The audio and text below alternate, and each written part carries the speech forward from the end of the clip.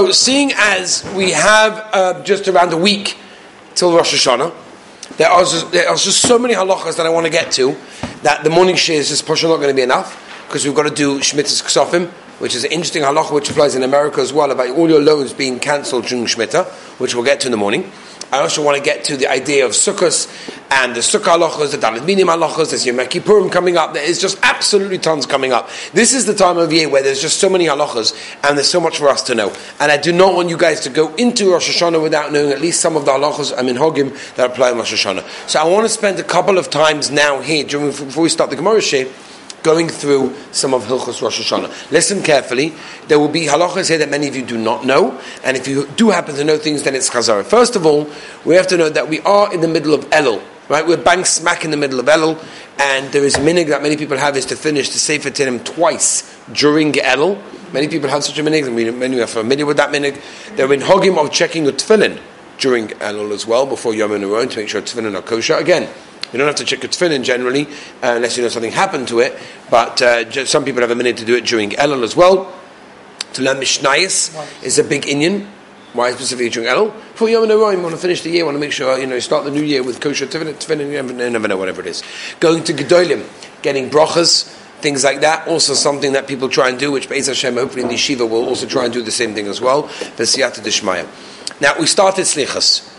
Okay, just to give you a few heads up of inyonim of slichas, people often skip Ashrei when they come late to slichas. That's a big, because they think, okay, Ashrei is not really like part of it. Like after the Kaddish, then L'cha Hashem, then it starts all the slichas. The answer is it's not really true. It's very interesting where this comes from. In this form, it's brought down that the Ikar Takana of Slichos is actually Ashrei, and Agad, they did other things, the other Piyutim as well. So it comes out the Ashrei Chelik of Slichos is a very important part of Slichos that we should try to make sure that we are aware of and we keep and we do. For those of you, even though in the yeshiva we say Slichos at night, as I mentioned, but if you do happen to say slichas, if you missed the one at night and you want to catch one in the morning, for example, in Chabad or something like that, so then you have to say Birchas HaTorah before slichas. Okay, even though you daven after slichas, Birchas HaTorah is said before. You're meant to say slichas b'kavanah. The Birkei Yosef brings down that it's also to say the Yud Gimel Minas without kavanah. Yud Gimel Minas is one of the highlights of slichas, Hashem Hashem. It's a very, very important tefillah, and it should not be, and it's even also, according to many, to say without kavanah. You're not allowed to say it on your own. If you have to daven slichas on your own because you missed yeshiva's minyan or whatever, you're not allowed to say, you can say slichas by yourself, that you could do. But you cannot say Yud Gimel Midas on your own. Yud Gimel Midas is only if it is betzibur, it's with 10 people, unless, it's done with a trop. The trop is how you lane, basically, that it is, and then you could do it over there. Go, yeah. The Fasrat and the stuff after that. That everything you can say by yourself, yeah. You can say by yourself. Everything you can say by yourself. That you can say by yourself, yeah. Video you can always say by yourself, right? Standing.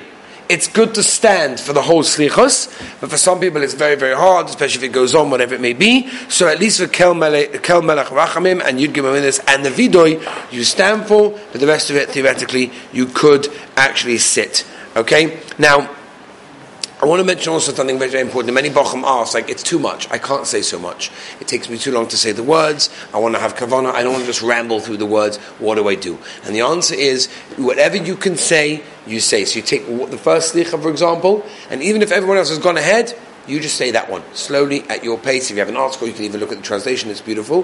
When it gets to Hashem Hashem, then you stop and you go with the tzibur at that stage. Okay? Also, you could go to the Sivur Kamelach, and then afterwards you continue from where you were holding from. Okay? You shouldn't leave, you shouldn't, right, exactly. Okay, now, I want to move on to Erev Rosh Hashanah. Okay? Now, I always say about Rosh Hashanah, we're being judged. We're being judged. Do you want to be judged and do something wrong on the day that you're being judged? It's like the day that they're watching you. See, imagine if you go to if you go to your first shidduch date. Okay, your first shidduch date, and you sit down with your future father-in-law, and he starts asking you questions, and he watches how you make a bracha. You're not going to mess up then, right? That's what they used to do in the olden days in Europe. That's how they did it. What they did is they put things in front of you, and they saw how well you knew your brachas, and through that they verheard you.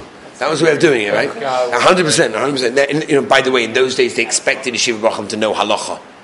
It's not like, ooh, how many toasts do you know? Did you know halacha? Because obviously Baruch knows halacha. Right? You guys, Baruch Hashem, you're in the right yeshiva, and therefore you know halacha, right? Okay, now, Erev Rosh Hashanah. Rabbi said, listen very, very carefully. Okay? Listen very carefully. Erev Rosh Hashanah. Okay? You with me? Okay. Erev Rosh Hashanah. The Torah brings down, Tov Kuf Pei Aleph. Says the Torah, the minhag of Ashkenazim is to fast on Erev Rosh Hashanah. Okay, Eli? We don't eat. It's a fast day. We don't serve breakfast on the day in yeshiva. There's no eating on Erev Rosh Hashanah because according to the Torah, it is a fast day. What is the reason for the fast? Okay? What fast? So we fast? Yeah, sure we fast. Yeah, Erev Rosh Hashanah we fast. That's what Klal Yisrael do. That's what Klal Yisrael do. Right? If you came from a place that never heard this before, that's not my problem. You're starting to learn things for the very first time. That's beautiful. Baruch Hashem. You do it for what's called? Till Chatzos or something. Oh, very good. You do it till right, 100%. You do it till Chatzos. But I want to tell you this. There are a few reasons why. Listen very carefully, because if we do something, we like to know why we do it. Okay? Reason number one is because Erev Rosh Hashanah is the last day of the year. If you do tshuva on the last day of the year, it's as if you did tshuva the whole year. So you do tshuva on Erev Rosh Hashanah, it's כאילו did tshuva the ganze year. Okay? That's number one. Listen to this. Listen to this. Says the Torah, if you do tshuva and you fast on Erev Rosh Hashanah, it's a kapara for a third of all of your averis. Isn't that unbelievable? A third of all your averis get kapara by the fasting you do on Erev Rosh Hashanah. That is an amazing thing. It's a half a day fast, and you don't want to come into Rosh Hashanah fasting, and you daven mincha gedoyla, and then you say anenu, and then you eat. By the way, the Shulchan Aruch brings down that the slichas on Erev Rosh Hashanah is actually very, very long. It's the longest slichas that we have, and there are many people that get up very, very early to do that. If you do, the Shulchan Aruch brings down to eat or drink before you say the slichas. Why? Because by the Goyim, lahavdil, by their Yomim Tovim, by their festivals, right? They also fast on the Erev, apparently. I don't know. Apparently that's what they used to do. And therefore we want to show that an Erev of our Chag, we're not fasting, we're not at the Goyim, and therefore we eat before Slichas. That's because it's before Alois, it's before the fast coming in. Because they want to do tshuva, want to have a kapara. So that's the reason why we fast. What's that? We do fast? Yeah. In yeshiva we fast until Chatzos, we daven mincha gedoyla, and after mincha gedoyla then we serve lunch, and you eat over there, and you say anenu during a mincha in that time, okay? So that is Erev Rosh Hashanah in that case. Again, a half a day, and it's very, very important to fast in that case. Let's move on, okay? Shaving, haircuts, Erev Rosh Hashanah, before Chatzos. Okay, it's best to do it before Chatzos. If you forgot, the Mater Ephraim does allow you to do it after Chatzos, but it's best if you are going to shave or have a haircut to do it before Chatzos. Okay? Mikvah. As we know, it's a very, very choshev inyan to go to the mikvah. Always, but specifically in Erev Rosh Hashanah. Mikvah is a very choshev inyan. You want to go into the year pure. There's a mikvah right next door in Chabad, so you don't have to travel very, very far. It's mabish next door, the next building. There is a mikvah there, and you should go to the mikvah. I would suggest going earlier than later, because obviously it gets busy, but the idea is to do that. That mincha, by the way, mincha on Erev Rosh Hashanah, just remember, it is the last tefillah of the year. The last one of the year. We all know the last thing of the year, you give it that last knack. The last mincha is, mincha before Rosh Hashanah is the last mincha. Give it a knack. Make it good. It's a very important thing.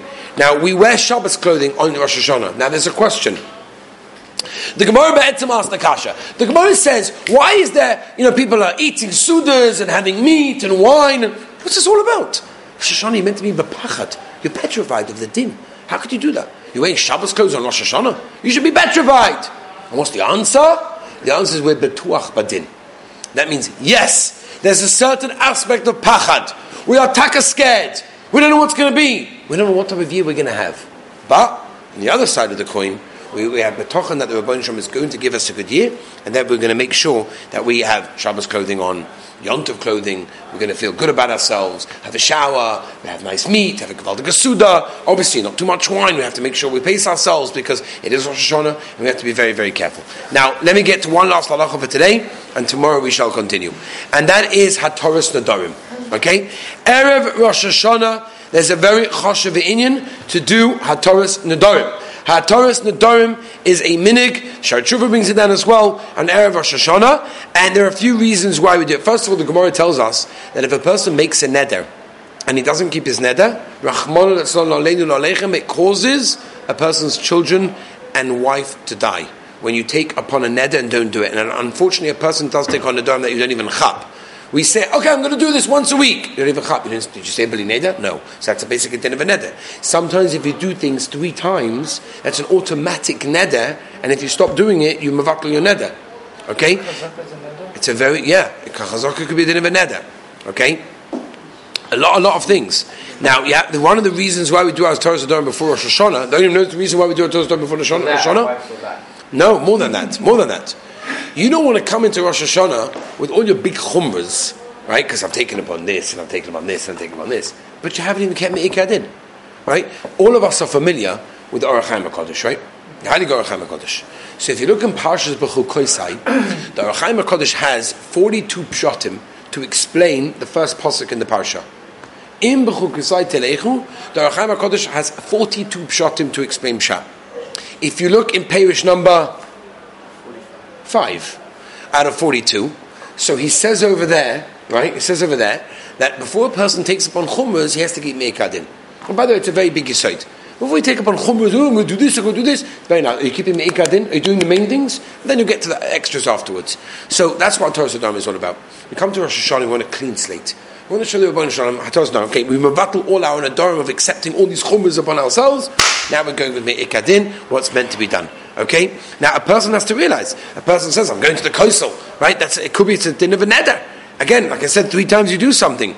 That's why it's always kedai for a person to start learning and accustoming himself to say the words, bali neder.